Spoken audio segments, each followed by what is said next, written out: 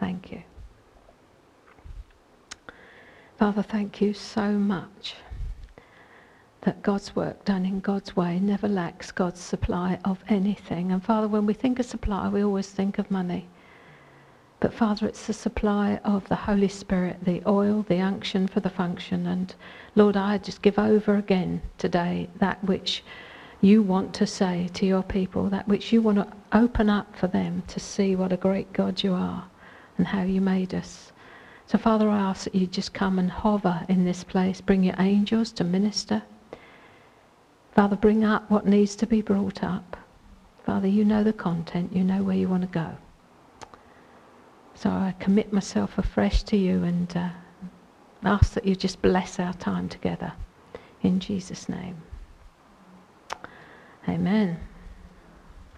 So the title of this one is actually, so God created man in his own image. In the image of God he created him. Male and female he created them. That's Genesis 1:27. And this week I want to talk about man being made in the image of God. We are body, soul and spirit. We are triune beings. God created a triune man in the likeness of a triune God. And when God incarnated, he took on himself flesh, and it was appropriate that he was incarnated in the form of a man, not an ox or a beetle. 1 Corinthians 11:7, the second half of the verse says, man was made in the image and glory of God. And furthermore, he became male, not female. We have a body which houses a soul and a spirit, and somewhere in there is our heart. Very difficult to do it diagrammatically. So simplistically, we can divide ourselves into three parts. We are fearfully and wonderfully made. Our bodies are not an accident. We didn't evolve.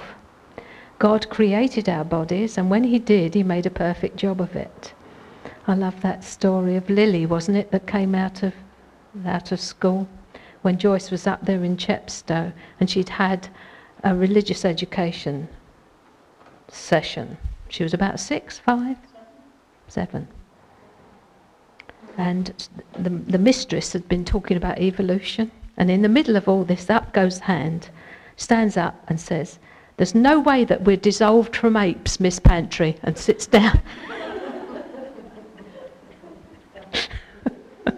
So we must not dissolve from apes.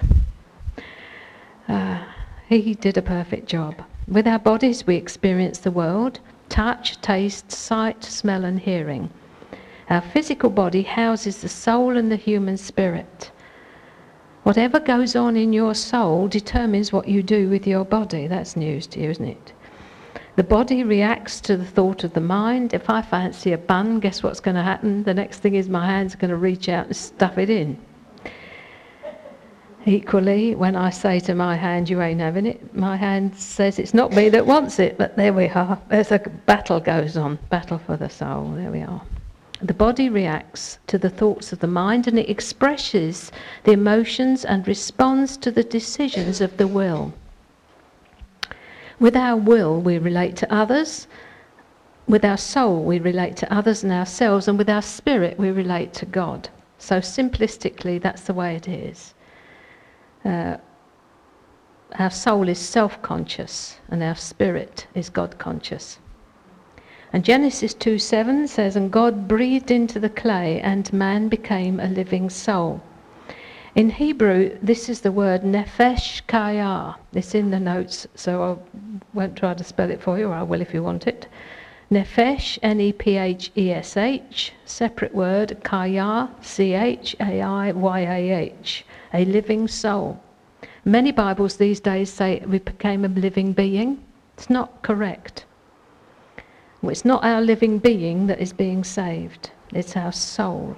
Even this New King James says it. I was quite disgusted with that. The action of God breathing into the clay formed a living soul, and this is the first use of the word soul. When God comes to man, he stoops, always. And he stooped in creation, and stooped even lower at incarnation when he actually entered the body that he himself had once moulded. Picture the Son of God stooping down over the lifeless body of clay, placing his lips against the lips of clay, and the divine breath, the ruach of God, that's a continuous outgoing ruach. It never stops. The outgoing breath, God doesn't breathe in, doesn't have any need to.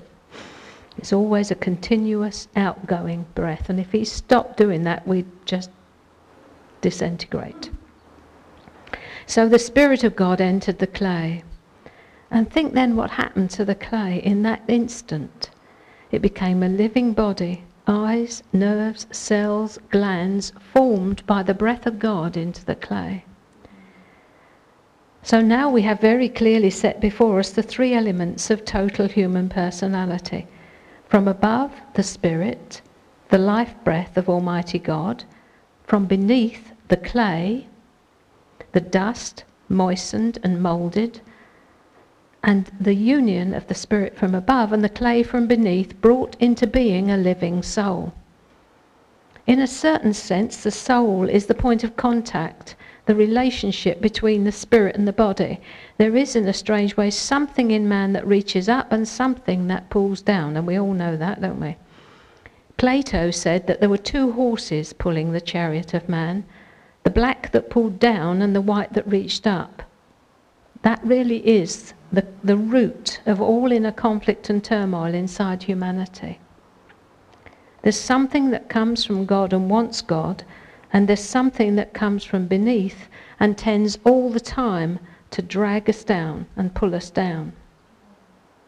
When God created man, this potential for tension was there, and when the fall came and man severed himself from God, the tension became very, very real. We all know it, don't we?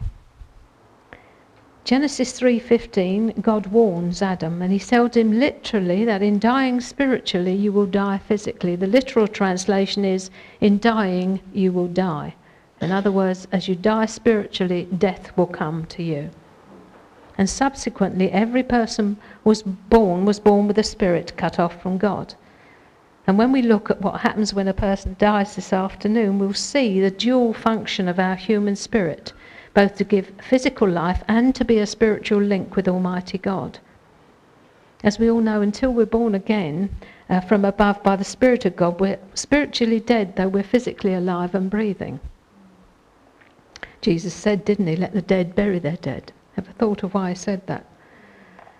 They're dead in trespasses and sins, so they bury the body. So God took the dust of the earth, literally Adama, from which he formed Adam, which means red, and breathed into this lifeless form the breath of life, and man became a living soul.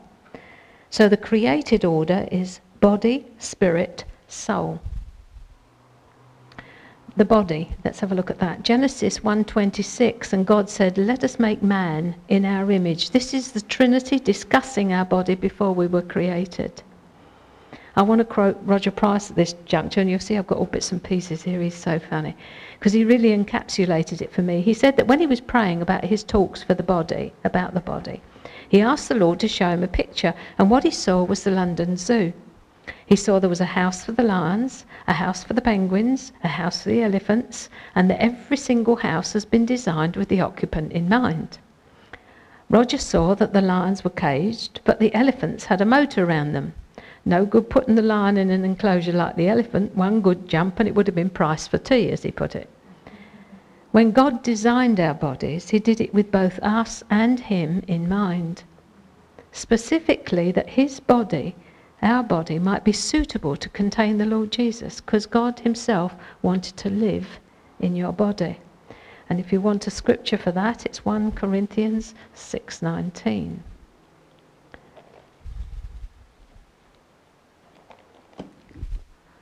Bought the right one this time. Nice new one. Or do you not know that your body is the temple of the Holy Spirit who is in you, whom you have from God, and you are not your own? So body plus spirit equals soul. Roger Price again used the example of yellow for the body, blue for the human spirit, and put these two together and you have green, which I think is marvellous, because anybody who paints knows you can't undo the blue and the yellow, it won't come back. Once you've mixed it, it's mixed. So once the soul is conceived, that's it. It's eternal.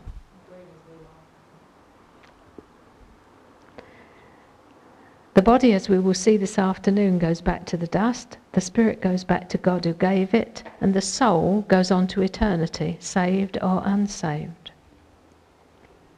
So with your body, you experience the world around you. It's world conscious. With your soul, you experience yourself. It is self-conscious. And with your spirit, you experience God. Your spirit is God-conscious. That's why when we come to look at possessing the land, Martha is the one that's always cumbered about. Martha is your soul. It's always wanting to do something. It's your soul that gets agitated when it can't have its own way. But Mary, your spirit, is always worshipping. You can come to the place where you can wake up worshipping in the morning, and you can turn and get into worship no matter what's happening. We had one or two little incidents this morning. Had an incident before I came because the clothes that I wanted to wear didn't go together. So I had a little incident there. Got here and we couldn't get hold of that because the place was locked, and I thought I'd covered it, but it wasn't. And then someone came rushing in and said, June's been delayed, and I thought, I'm not going to lose my peace. Doesn't matter. Just doesn't matter. It's not important. What's important is staying in a place of peace. There are 3 Hebrew words for form or create. And I found this interesting when I started to look at this. Bara, B-A-R-A, which means to create out of nothing. Asa, A-S-A-H, which means to take things which already exist and make something out of them. And then Yatsar, Y-A-T-S-A-R, which is a word which describes what a potter does. He moulds the clay. And this word in Genesis is the word to mould with great care. So God takes the clay and moulds it with the greatest of care into a human body. There used to be a little joke, didn't there? I don't know whether you knew it, about the gingerbread men. You know, you cut them all out like that. And then you go, you're done, you're done, you're done, you're done. They all get a little tummy button, you know, like that. But the thing is, of course, that when God is forming and moulding us in our mother's womb, he does it with particular care because he knows exactly how he wants to make you. So however you are is pleasing to him because he made you. As it says in the Wimicks, I made you. So he takes the clay and moulds it with the greatest of care into a human body. As I've already said, the phrase, the dust of the ground, is another Hebrew word, Adama, and it means red dust or red earth. So you can see where Adam got his name. You also have a scientific statement here, which means that a body is made from the dust of the earth, and we can prove that. 94% of our body is made up of water and fat. Some of us have got more fat than others. The remaining 6% of our body is chemicals. Now, you like this lot. Calcium, carbon, chloride, fluoride, hydrogen, iodine, iron, magnesium, manganese, nitrogen, oxygen, phosphate, potassium, sodium, sulfur, and silicon. A junkyard would pay about £4 for most of us when we're rendered down, you know.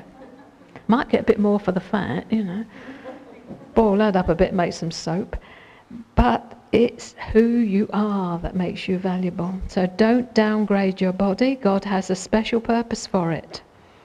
It houses, remember, your spirit and your soul. They need a house to live in, and your body is going to be redeemed, and you're going to spend eternity in it. I keep asking the Lord that I won't spend eternity in the size, but I'll go down to about a 12 or something.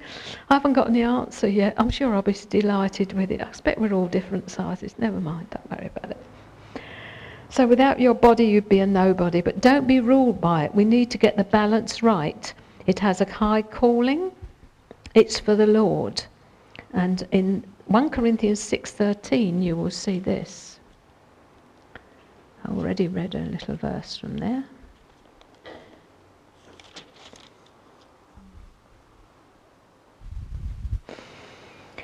He's actually warning about sexual immorality. Could I have the little doodah, right? Because we think we're coming to that. Yeah.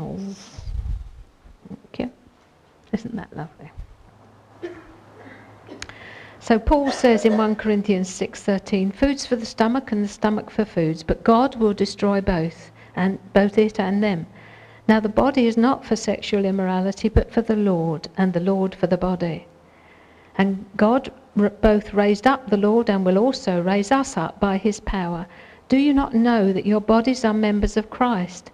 Shall I then take the members of Christ and make them members of a harlot? Certainly not. So he's talking here about wrong use of our body sexually. It actually goes on to verse 19. To verse 13. So don't hate your body. It will, you will misuse it if you do. If you hate it, you'll misuse it. Smoking and overeating are connected with soul problems, not with the poor old body.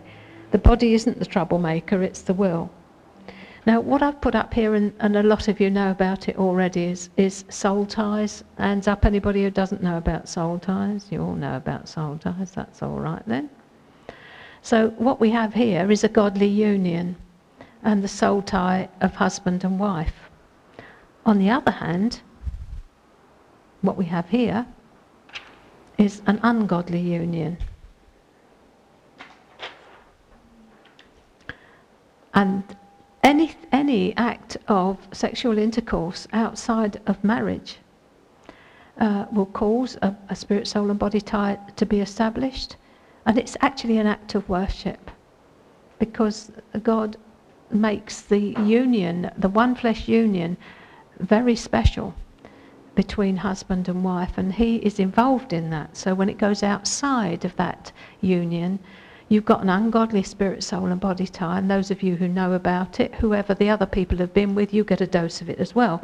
So it's quite important to get those ungodly soul ties cut, because you're all the while receiving yuck from somebody else, whatever they get involved in.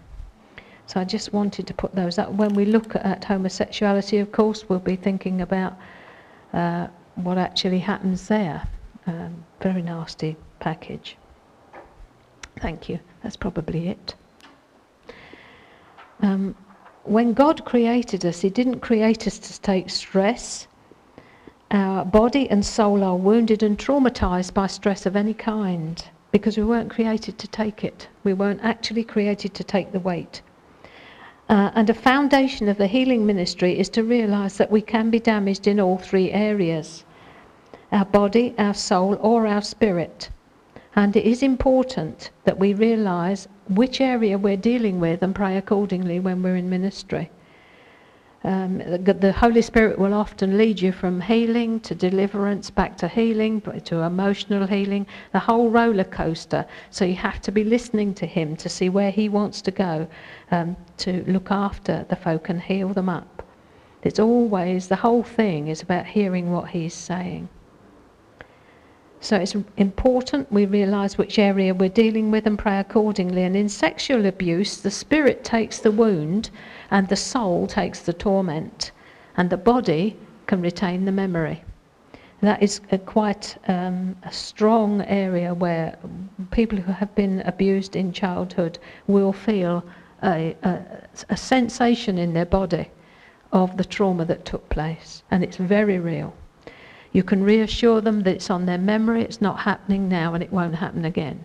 And that is usually enough to actually pray off the fear, shock and trauma that the body has retained, but it can be very, very real. So as we move on, you'll see that I'm actually beginning to introduce the link between the need to understand ourselves and knowing the scriptures in order to fulfill the healing ministry that God's given us, because it's pointless getting people healed and then leaving a vacuum.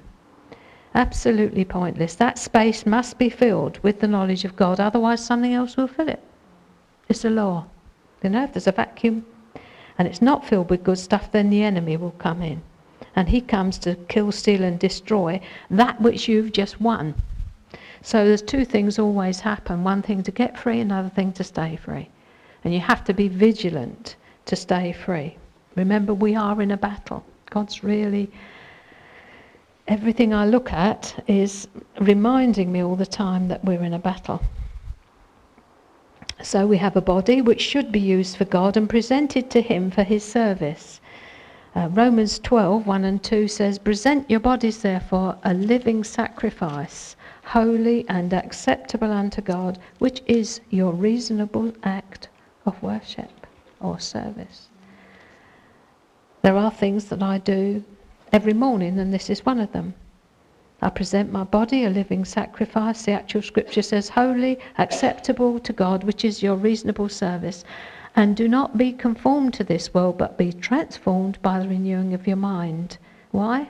That you may prove what is that good, acceptable, and perfect will of God. God has got good things for us, but we take some persuading. So we must look after our body and understand how glorious it is. Psalm 139 will tell you all about that. So we should glorify God with our bodies. That means you are able and permitted to look good, ladies. This is the bit I wanted to come to this morning. It's ever so interesting what's happened this morning. Dress to the glory of God without getting into worldliness. And don't misunderstand scripture, 1 Peter 3:1-4, where Peter talks about, not displaying yourself with too much stuff. The women wore their money in the hair. So that's what he was going on about. Don't be ostentatious. Don't go into the way of the world. If you're married, please your husband. Don't be sexually provocative. Be modest in dress. You may now start to get your ripe tomatoes. Not too short and not too low. Necklines or trousers. I've been very moved to say something, and none of you are actually in the trap this morning. I noticed you're all modestly dressed, and I thought, how lovely. None of them are going to think, she's talking about me. Because when I put this top on this morning, I thought, I'm nearly showing my cleavage here. I never do that. I'm trying to hitch it up to hide it. I can't teach one thing and do another. No, not too low, and none of these low trousers. I mean, there's some lovely Christian youngsters that I know that are like bean poles, that you can nearly see their pubic hair. That is not honouring to God. And the crease at the back, I do not want to see. I don't know if I'm the only one, but beware about fashion. Remember who's behind it, and we can be glamorous without showing all of our anatomy. Really we can, girls. My husband used to say when I was married, if I wore anything too low, I'm not having anybody else looking at my goods. That was the way he put it. So he wouldn't let me wear anything too low. I'm glad he wouldn't. It meant that he didn't want somebody else ogling his missus. Here comes Telsa. So find out what suits your figure type and wear clothes that flatter you. Ask Telsa.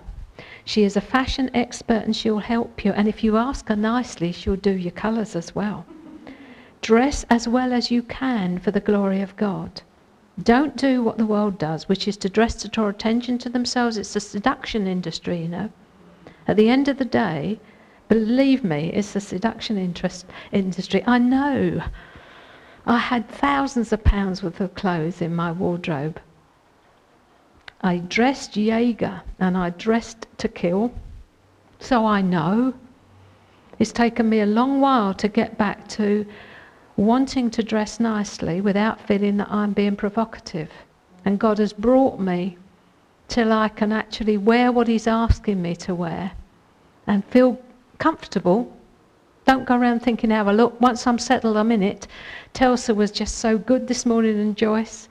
I mean, I got up, I had in my mind what I was going to wear. Yellow trousers and a navy blue shirt as coat dress. Simple. The trousers had been washed. Legs. Crinkly material. I thought, I haven't got time to iron them. Put them on, they look such a hoot. You've never seen anything like it. All pulled up underneath. This is all that's going on the thing. And so I thought, no, Lord, I've got it wrong this morning. So I said, okay, what do you want me to wear? I kept getting the impression of this little top. Isn't it glorious? Oh, pounds and pounds, wouldn't it be? It's a Winsmore, and it's fitted, it's zipped up the side. I mean, it's a quality piece, isn't it? £6 in the scope shop. free trousers and a blouse from the same shop years ago. That one was new, £1.50. But the thing was that, of course, I came down and I've got two blouses, this one and an orange one, and I'm saying to Tel, so which one, what do I do, how do I do? And she gives me the eyeball there and she says, no, that one. So I put this on. She said, now you need a scarf. So I went, well, got scarf, go up. Is this all right? Yeah. So I got the nod. Look, is it? I'm 71 next month. So it's okay. Because God wants you to, I said to the girls, I said, I'm sorry, I'll let my body go for so many years, I can't do much with it now. But I'm trying to make up for lost time. Because I didn't have this teaching, you see. So look at all you youngsters, you can all be lovely, but not seducing, not seducing. That's what the whole thing's about, this low bit and the low bit. It's all about seduction. Not good.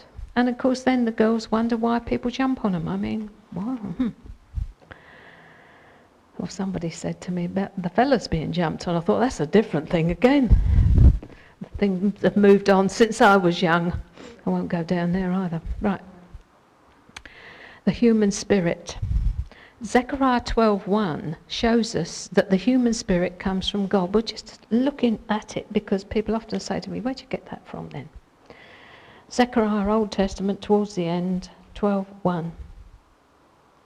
Thus says the Lord, who stretches out the heavens, lays the foundation of the earth, and forms the spirit of man within him. You have to search for some of these scriptures, but they're there. That shows us that our human spirit comes from God, so we're both earthly and heavenly at the same time. Our bodies formed from the dust of the earth, and our spirit from above causes a tension, an upward, downward pull. So when does God give the human spirit to the body? There is a view that the human spirit comes into the child at its first breath.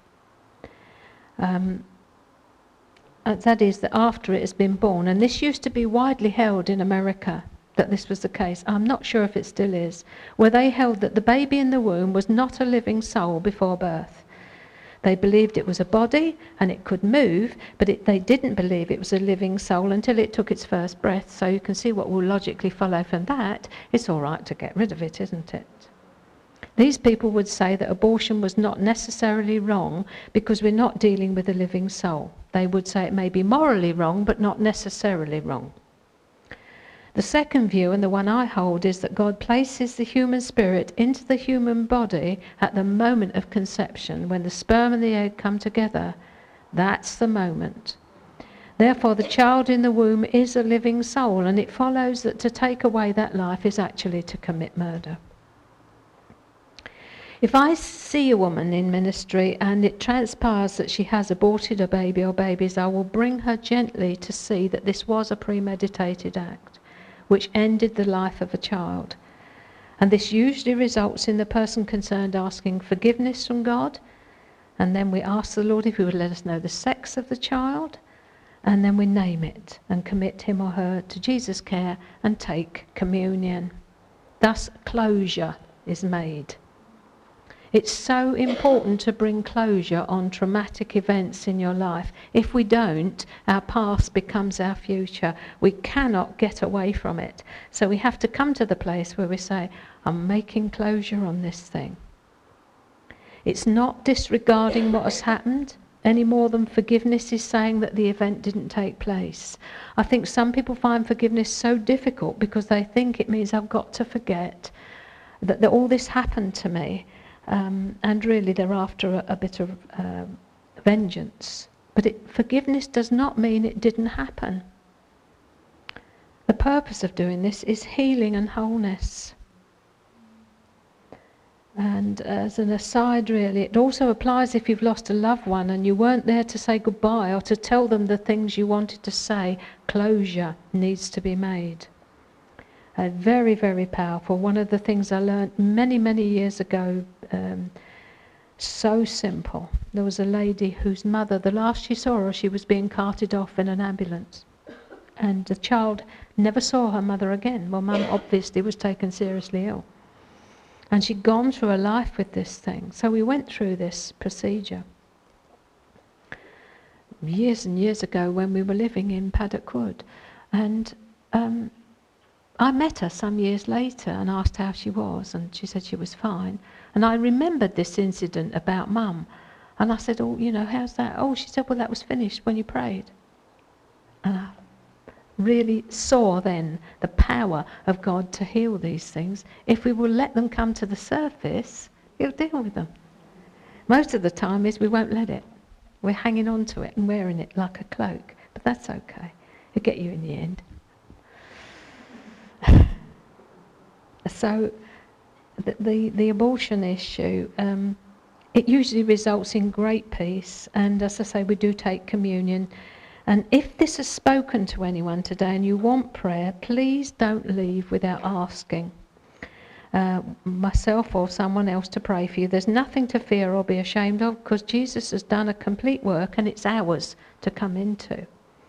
We have brought the communion with us so that if it's needed, we can discreetly bring it out and deal with it. So don't go away thinking, oh, I want to get that dealt with. Right, so Hebrews 4:12 tells us that there is a difference between the soul and the spirit, and likens it to dividing between joint and marrow. And joints are the hinges between the bones. Inside the bones is the marrow, and in the marrow is the life. The bone is alive if you have marrow inside it. So the human spirit is like the marrow in the bone. It gives the body life, and that life is seen in the soul. So your actual bodily health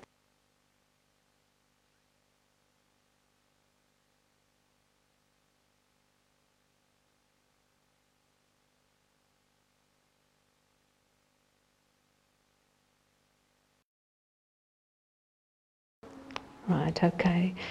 So the human spirit gives body life, and that life is seen in the soul. Actually, your physical welfare is a reflection of what your spiritual welfare is like, because it is the spirit that gives life through the soul to the body. Watchman Nee calls it the innermost man, the inner man, and the outermost man. And actually, how well you are is a reflection of your spiritual situation and growth, how well you are physically, because it will reflect it. So the stronger we get in spirit, the more we'll be able to go on and be fit. And other people who look at us and wonder how we are like this. So the spirit is said to be life-giving, and the soul is said to be living. The soul contains the life the spirit has given it. And that's why we're described as being dead in trespasses and sins before we're born again. Our soul must receive life from the spirit, or we're walking around dead. Can I have that one now, dear? This is the best representation, any of you who have been to LL Ministries will know it, I've ever seen. It was Peter Horrobin's, and he gave it years ago. And it's obvious: spirit, soul, body, the nature of man as created, the nature of man fallen, the whole lot round into Satan's kingdom. I wanted to colour these, but I wanted to speak to June first, because I didn't know what would actually be all right to go on the acetate without either making a hole in it or, you know. Anyway, so there we are. So there we are, fallen. And that's how we stay, spirit and darkness, soul and body, over in Satan's kingdom. And then we're born again, and oh, whoopie-doopie-doo, it should be all right, shouldn't it? Well, not really, because here comes another one. Here we are, darling. Elsa? Yes. There we are, sweetheart. Next one. There's 3 of these little jobbies. Because now we've got 2 wills at work.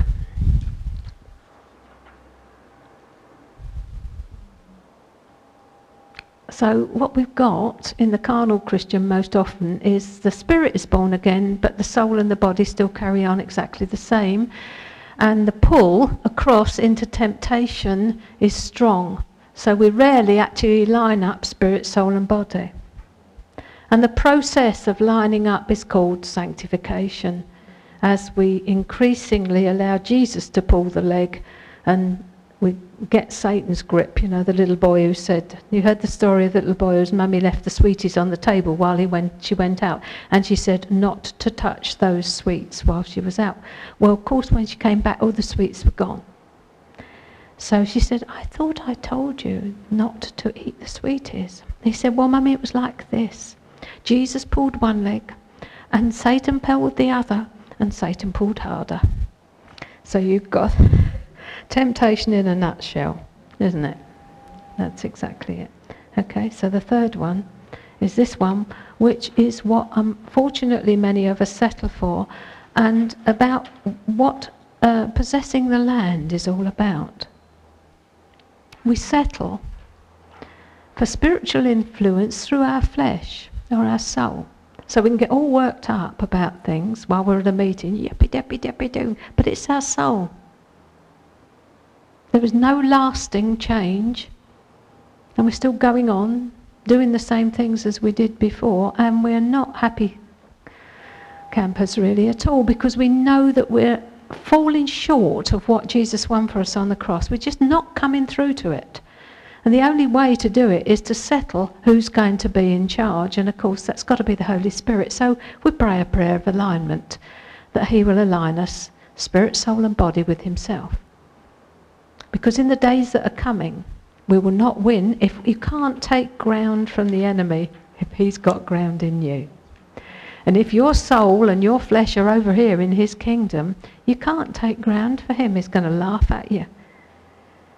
So that's a spirit-soul battle. And one huge problem we encounter shortly after we're born again is the fight for supremacy, that the soul will put up the moment the spirit is enlivened. I think we covered it before man fell, his spirit was in the ascendant position, and his soul served his spirit and his body served his soul, and he was in harmony with God completely. All came from above, from man's union with God, total alignment, like we saw on the first picture.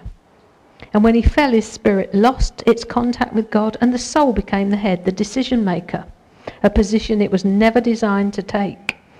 Because the soul houses the emotions, it's largely led by what it feels. When we're born again, the spirit comes in and wants to take control, and the soul doesn't give up without a huge struggle. And this is the whole thing, struggle that we have between the supremacy of the spirit and our feelings. We have to come to the place where we're not governed by our feelings. We're governed by what we know. So no matter what it looks like, we're governed by what we know. When I'm praying for someone, and I know that God has touched them, and they haven't received it, I know that they weren't open actually to allowing God. Because I can pray a simple prayer and you will get set free, because I know my God. But if you're resisting at a deep level because you're holding on to something and you quite like it the way it is really, and actually all you want is the sympathy for the situation you're in, diddly squat.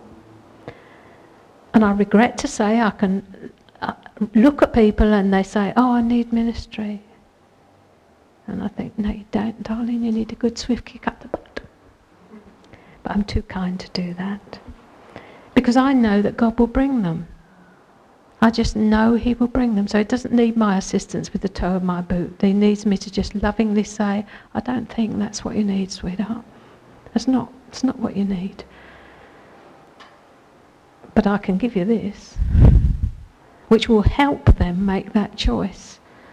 That's why education is so important for the Christian. You cannot make a choice unless you understand what you're choosing about.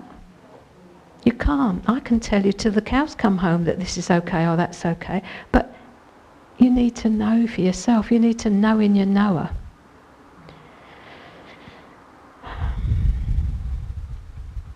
So when we're born again and the Spirit comes in, wants to take over control, the soul doesn't give over without a huge struggle. So you've got two wills at work, the will of the Spirit and the will of your soul.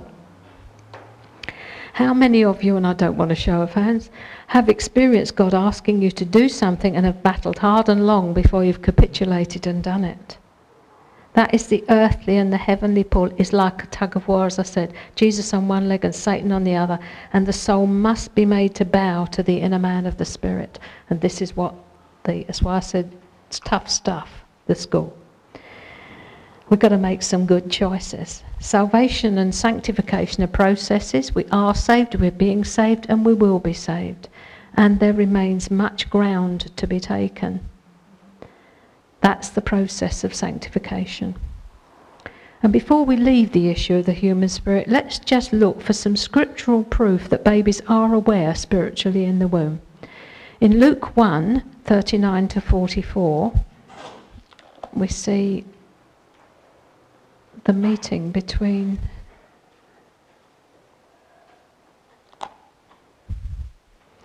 Mary and Elizabeth. I should have brought I know what pregnant is, Mary. Now Mary arose in those days and went to the hill country with haste to a city of Judah, and entered the house of Zacharias and greeted Elizabeth. And it happened when Elizabeth heard the greeting of Mary that the babe leapt in her womb, and Elizabeth was filled with the Holy Spirit. And she spoke out with a loud voice and said, "Blessed are you among women, and blessed is the fruit of your womb.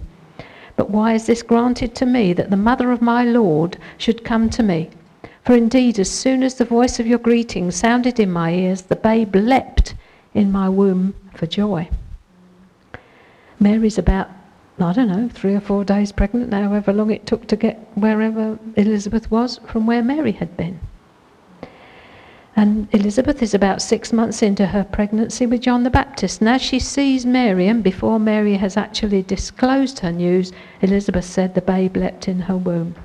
Her words are, "Who am I that the mother of my Lord should visit me?" She knows in her spirit who Mary is carrying, and Mary hasn't opened her mouth yet. Mary at this time was probably under a month pregnant, and Jesus was apparent to the spirit of John the Baptist. So I don't really think there's any more need to prove that the human spirit is put in at the point of conception. I'll give you a little break for 10 minutes now. Come back. I haven't got a clock in here, about 12-ish. Okay, right. Thank you, girls. So the last thing we looked at was the location of the spirit. And now we're going to look at the location of the spirit and the soul within the human personality. You can't get hold of these things, can you? You can't get a grip on what you're really like. You only know that you have this conflict, and you know that there are parts of you that are not the same. I mean, we could say, yes, I know I'm spirit, soul and body, but when it comes to where's my heart and all this, it's in there somewhere.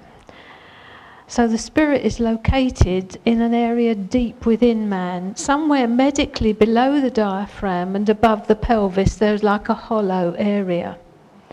And John 7:38 says, "Out of his belly will flow rivers of living waters," speaking of the Spirit of God.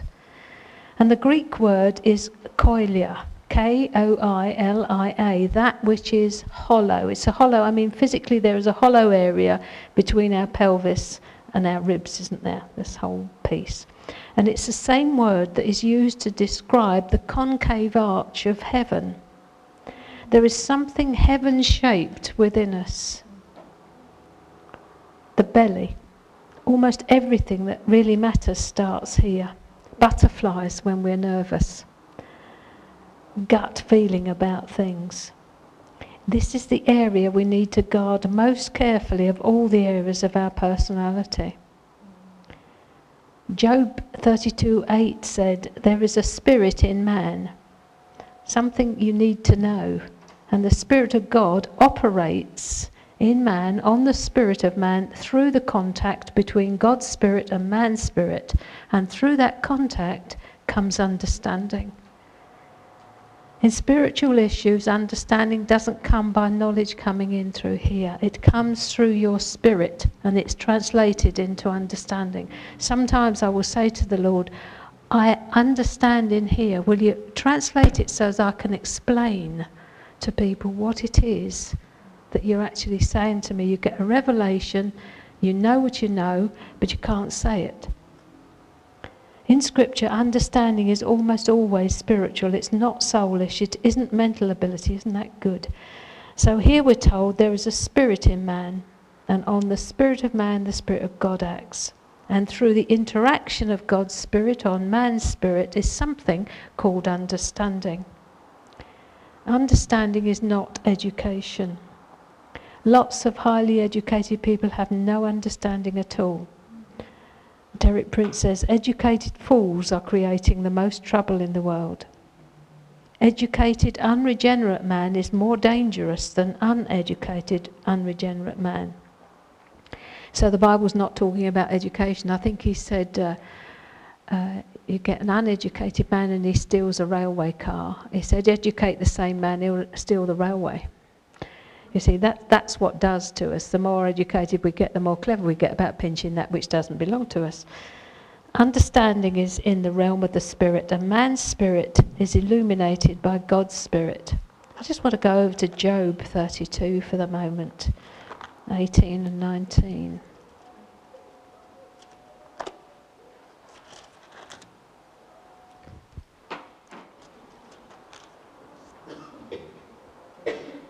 A bit like me he is.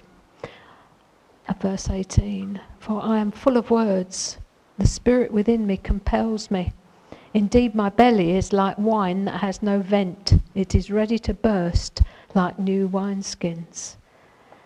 There have been times recently where God's given me so much I thought I shall burst.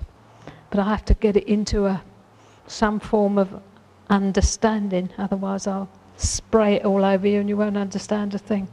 So literally full of words, and the spirit of my belly is pressing me. The spirit of my belly must have expression. And in Matthew 12:34, Jesus says, out of the abundance of the heart, the mouth speaks. Now this is a double-edged sword, this one. Because out of the abundance of your heart, either is coming grace or is coming something not so good when you're under pressure. It's the abundance of the heart that comes out. When you read the word heart in Scripture, think of the area we're talking about, the belly, your innermost being. You can't put your finger on it, but you know it's there. And now the soul. We're looking at the anatomy of man that God has put within us. We have a human body, spirit, and are a living soul. Humans are always called souls. In Genesis 35:18, it is said of Rachel when she was dying in childbirth that her soul was departing before she died. And when that crisp little telegraphic message clicked over the icy waters of the North Atlantic that fateful night of April the 14th, 1912, for the first time in history, the newly agreed upon international distress signal was used, SOS, Save Our Souls. The Titanic was on her way to disaster. Am I all right, or am I making lots of pops? I think I touched it and it's not in the right place and I'm making lots of pops. Thank you. We have seen that the Hebrew for soul is nephesh. The Greek word for soul is psyche, from which we get our word psyche, psychological. Everything with a P-S-Y-C-H comes from psyche. P-S-U-C-H-E, and the Strong's reference for that is 5590 if you're interested in it. The soul is the seat of the affections, will, desire, emotions, mind, reason and understanding. The inner self or the essence of life, and the soul is not dissolved by death. Body and spirit are separated, but the spirit and the soul are distinguished from one another. When the radio operator sent his first SOS, he didn't mean save our immortal souls from perdition, but save our whole persons or our lives. And this is how unbelievers would see it, save us from drowning. The human soul is the real you, your personality, your self-consciousness. Remember, the body is world-conscious, the spirit is God-conscious, and the soul is self-conscious. Personality is resident. Thinking, decision-making, the will is contained in the soul. Your human free will resides in your soul, and your soul is immortal. It will go on to eternity, and when it departs, it doesn't go into space and disappear, it goes somewhere, and we'll see that this afternoon. Give you a cliffhanger.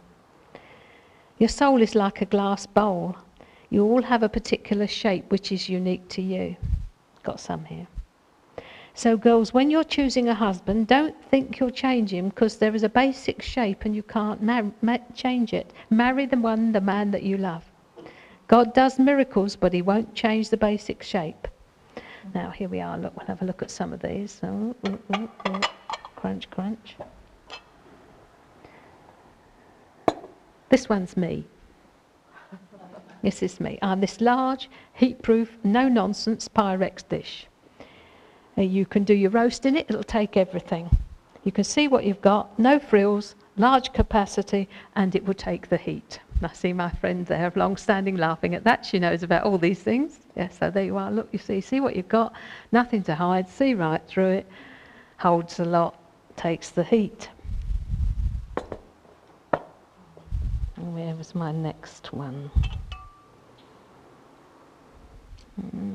No, this one. This one's small, no frills, neat and compact, nothing angular, but don't expect too much from this one because it can't hold very much. And it's not see-through either. Hides itself a little bit, that one. So there we are.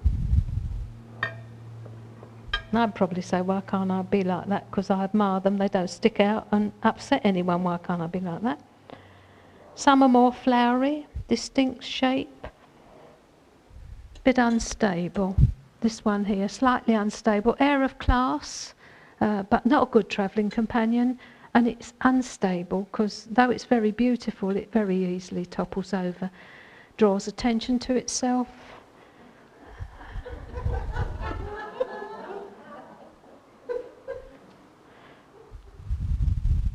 This one, delusions of grandeur, really. It wants to be like that one, but it's a little bit of Woolworths, I expect.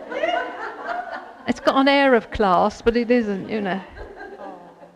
Like a silk purse and a sow's ear, you know, something like that. Sweet. But you see, it's not out the same stable as that one. That's crystal and knows it.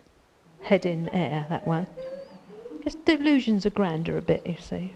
Reasonable capacity, stable. It's got an air of class, but it isn't. This one, it's got delusions of grandeur, really. Look, it wishes it was bigger, but again, it's not going to let anybody see. And very small capacity. Look, I'm a very pretty little thing, but I'm actually not useful for much. I'm shallow. Nuts. Nuts. To you too, dear. Oh, look, and here we are, look. Carrot bowl. Everyone looks at the carrots. They notice not the bowl but the carrots. If you put carrots in the ornamental bowl, people would say, what are you doing putting carrots in that beautiful bowl? This one is designed for carrots, heat proof, always there, stable, you can trust it, functional. There you are. It's a bit of fun, that, isn't it? Roger Price does this one, and you can't tell what he's picking up and looking at, but it's really funny, so I thought I'd do the same thing. So everyone has a particular shape of soul, and maybe you recognise yourself. That was just a bit of fun. Because, of course, the first thing I did as you do, don't you, being self-centred, listened to the tape years ago, was thought, I wonder which one I am then, you know. And this time when I did it, I thought, a few years on, I'm that one. Do you remember what you said?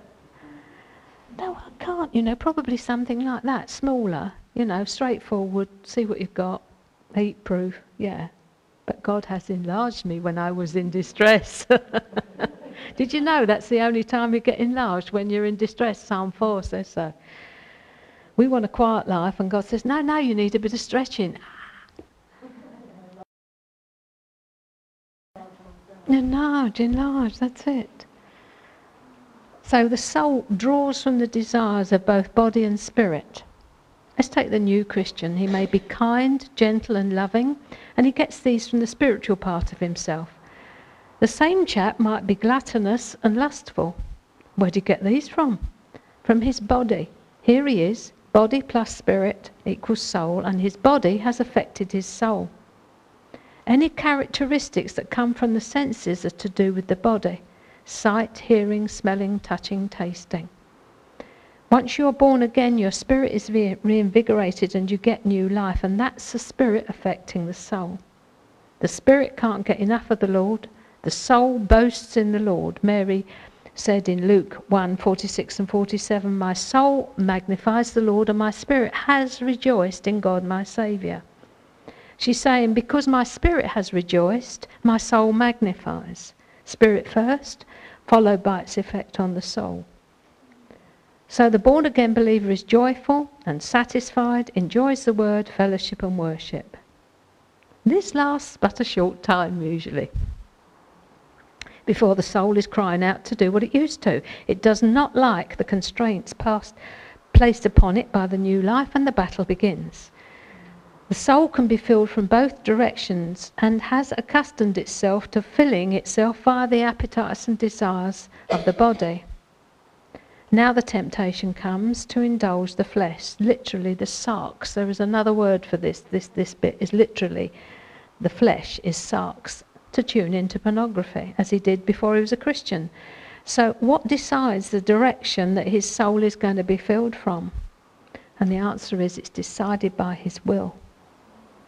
The will is the pivot, the central part, and the will decides what goes into your body and your soul, and the soul can be filled from either direction. It's all dependent on your will. You can continue to put rubbish in and you'll get rubbish out, but if you decide to live a life sold out for Jesus, you'll be strong in spirit, doing the exploits spoken of in Daniel 11:32. The will is absolutely pivotal in the Christian walk. I will, I won't.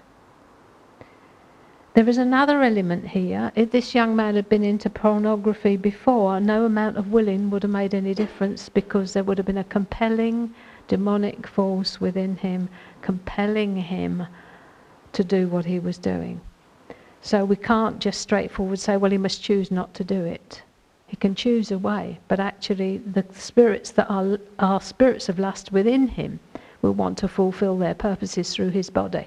That's what demonic forces are about. If you've got a spirit of envy, guess what it's wanting to do? It's wanting to envy through you. If you've got a spirit of bitterness, guess what it's wanting to do? It wants to be bitter through you. If you've got a spirit of hatred, guess what it wants to do? It wants to hate everybody through you. That's why we have to have our little chimneys swept to get these things out, and then we can see actually what's the person and what's a demonic force. You get to know, because there is the compulsion. People will say, I just can't stop. I just can't do anything about it. I've fasted, I've prayed, I've sought the Lord. You're looking at the demonic. It's compelling. So that's just to let you know that God isn't unreasonable. Because the moment that you line yourself up with the Holy Spirit's will within you, because he just don't want to be watching porn, you know, the whole thing shifts over. It's not a matter of you just making that choice. The Holy Spirit, when you make a good choice, comes in behind you and empowers you to walk. That's what part of his role. That's why he's there. And just before we end on this subject, we earlier spoke about the tension between the spirit, the soul and the body, which flowed together before the fall, without tension. And once the spirit lost contact with God and we fell, tension was the result. And as we've seen, the soul is the centre of this. In it, there's a little thing called conscience, our remaining little bit of God consciousness, God awareness in our fallen nature. Every human being has this. Con with science, knowledge. Conscience with knowledge. Same as science fiction. It's fictional knowledge. That's why we don't go there. We have inbuilt knowledge of right and wrong. We do actually know. And in John 8, 1-9, we see the conscience in action. Let's turn that up for a moment.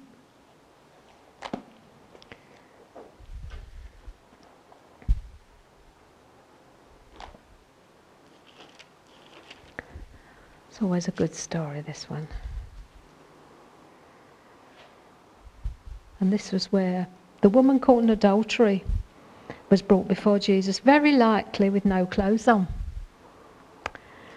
And when the Pharisees brought to him a woman caught in adultery, and when they'd set her in the midst, they said to him, Teacher, this woman was caught in adultery in the very act. So they go on to tell him what. And they said it to test him, that they might have something of which to accuse him. But he stooped down and wrote in the ground with his finger as though he didn't hear or see. And then he said, Who is without sin among you? Let him throw the stone at her first. And you know the story. Being convicted by their conscience, verse 9, they went out one by one, beginning with the oldest, even to the last. So, conscience, they had it. And one, as soon as he said, okay, let him who's without sin, looking at this rather gorgeous, tasty piece here, standing with no clothes on, he read their hearts. And their consciences pricked them.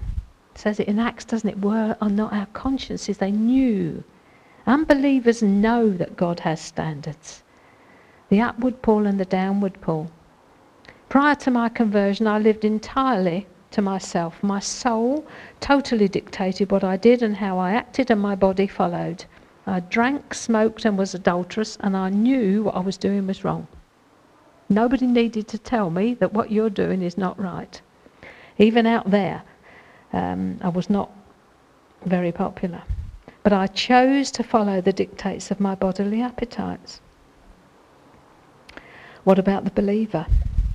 The Holy Spirit strengthens, as I said, the conscience of the believer. Romans 9 and verse 1, you will see. The Holy Spirit and the conscience working together, so our conscience is strengthened.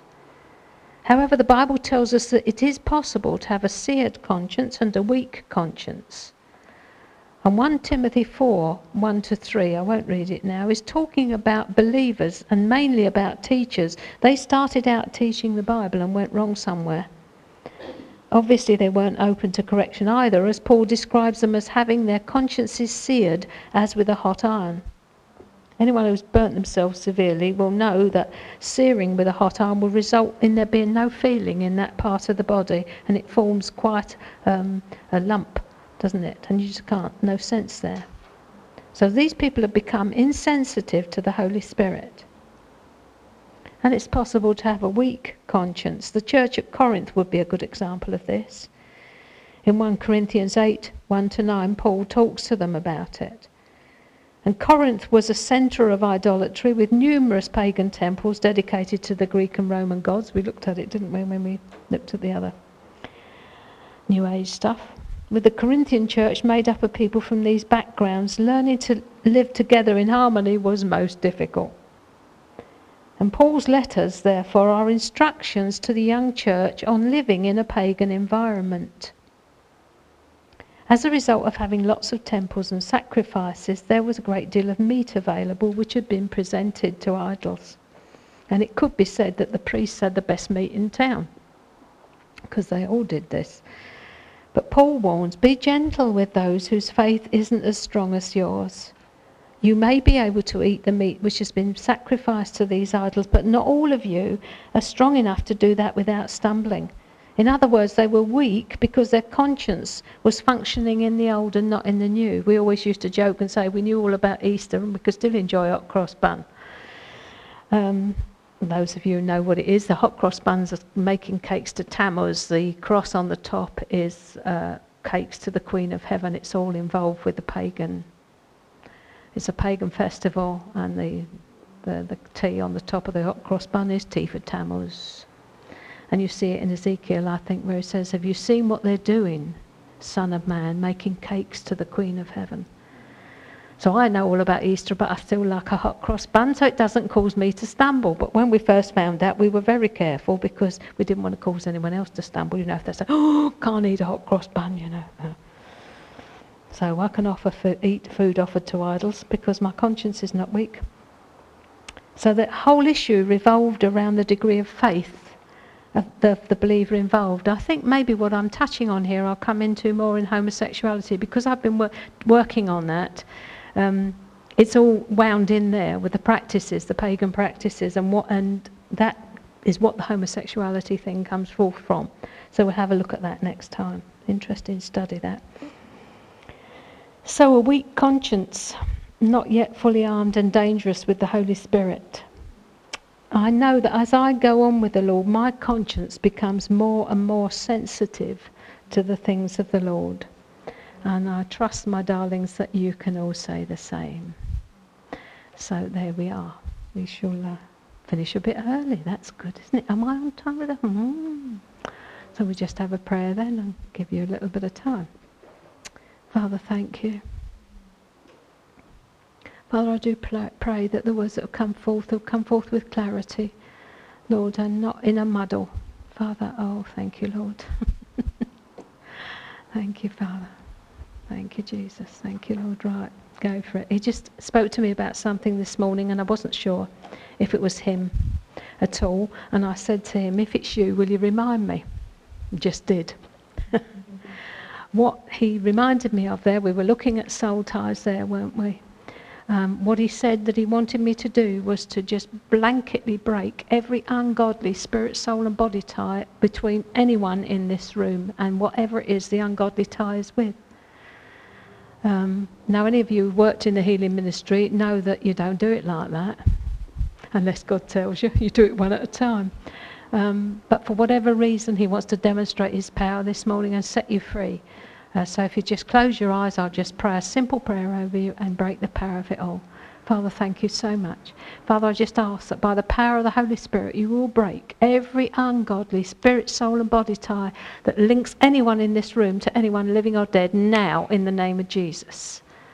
And I command anything unclean to loose off right now in the name of Jesus. You just loose them now in Jesus' name. It's not their portion. You loose them now in Jesus' name. And I ask, Holy Spirit, that you come in to that vacuum. You come in and seal those ties. Don't let them rejoin, Father, in Jesus' name. If anyone has got confusion, Father, I pray you'll lift it off them right now in the name of Jesus. Any spirits of confusion coming down generationally, I draw a bloodline over all of you in the name of Jesus, and I command all confusion, mental insufficiency, difficulty in concentration, I break the power in Jesus' name. You loose her. He's not given you a spirit of fear, but of love, power, and a sound mind, and I speak that over you now in Jesus' name. Thank you, Father. Yeah, Father, thank you so much that it's freedom. It's for freedom that Christ has set us free. Thank you, Father. Would you bring us back refreshed this afternoon and ready for the next bit? In Jesus' name.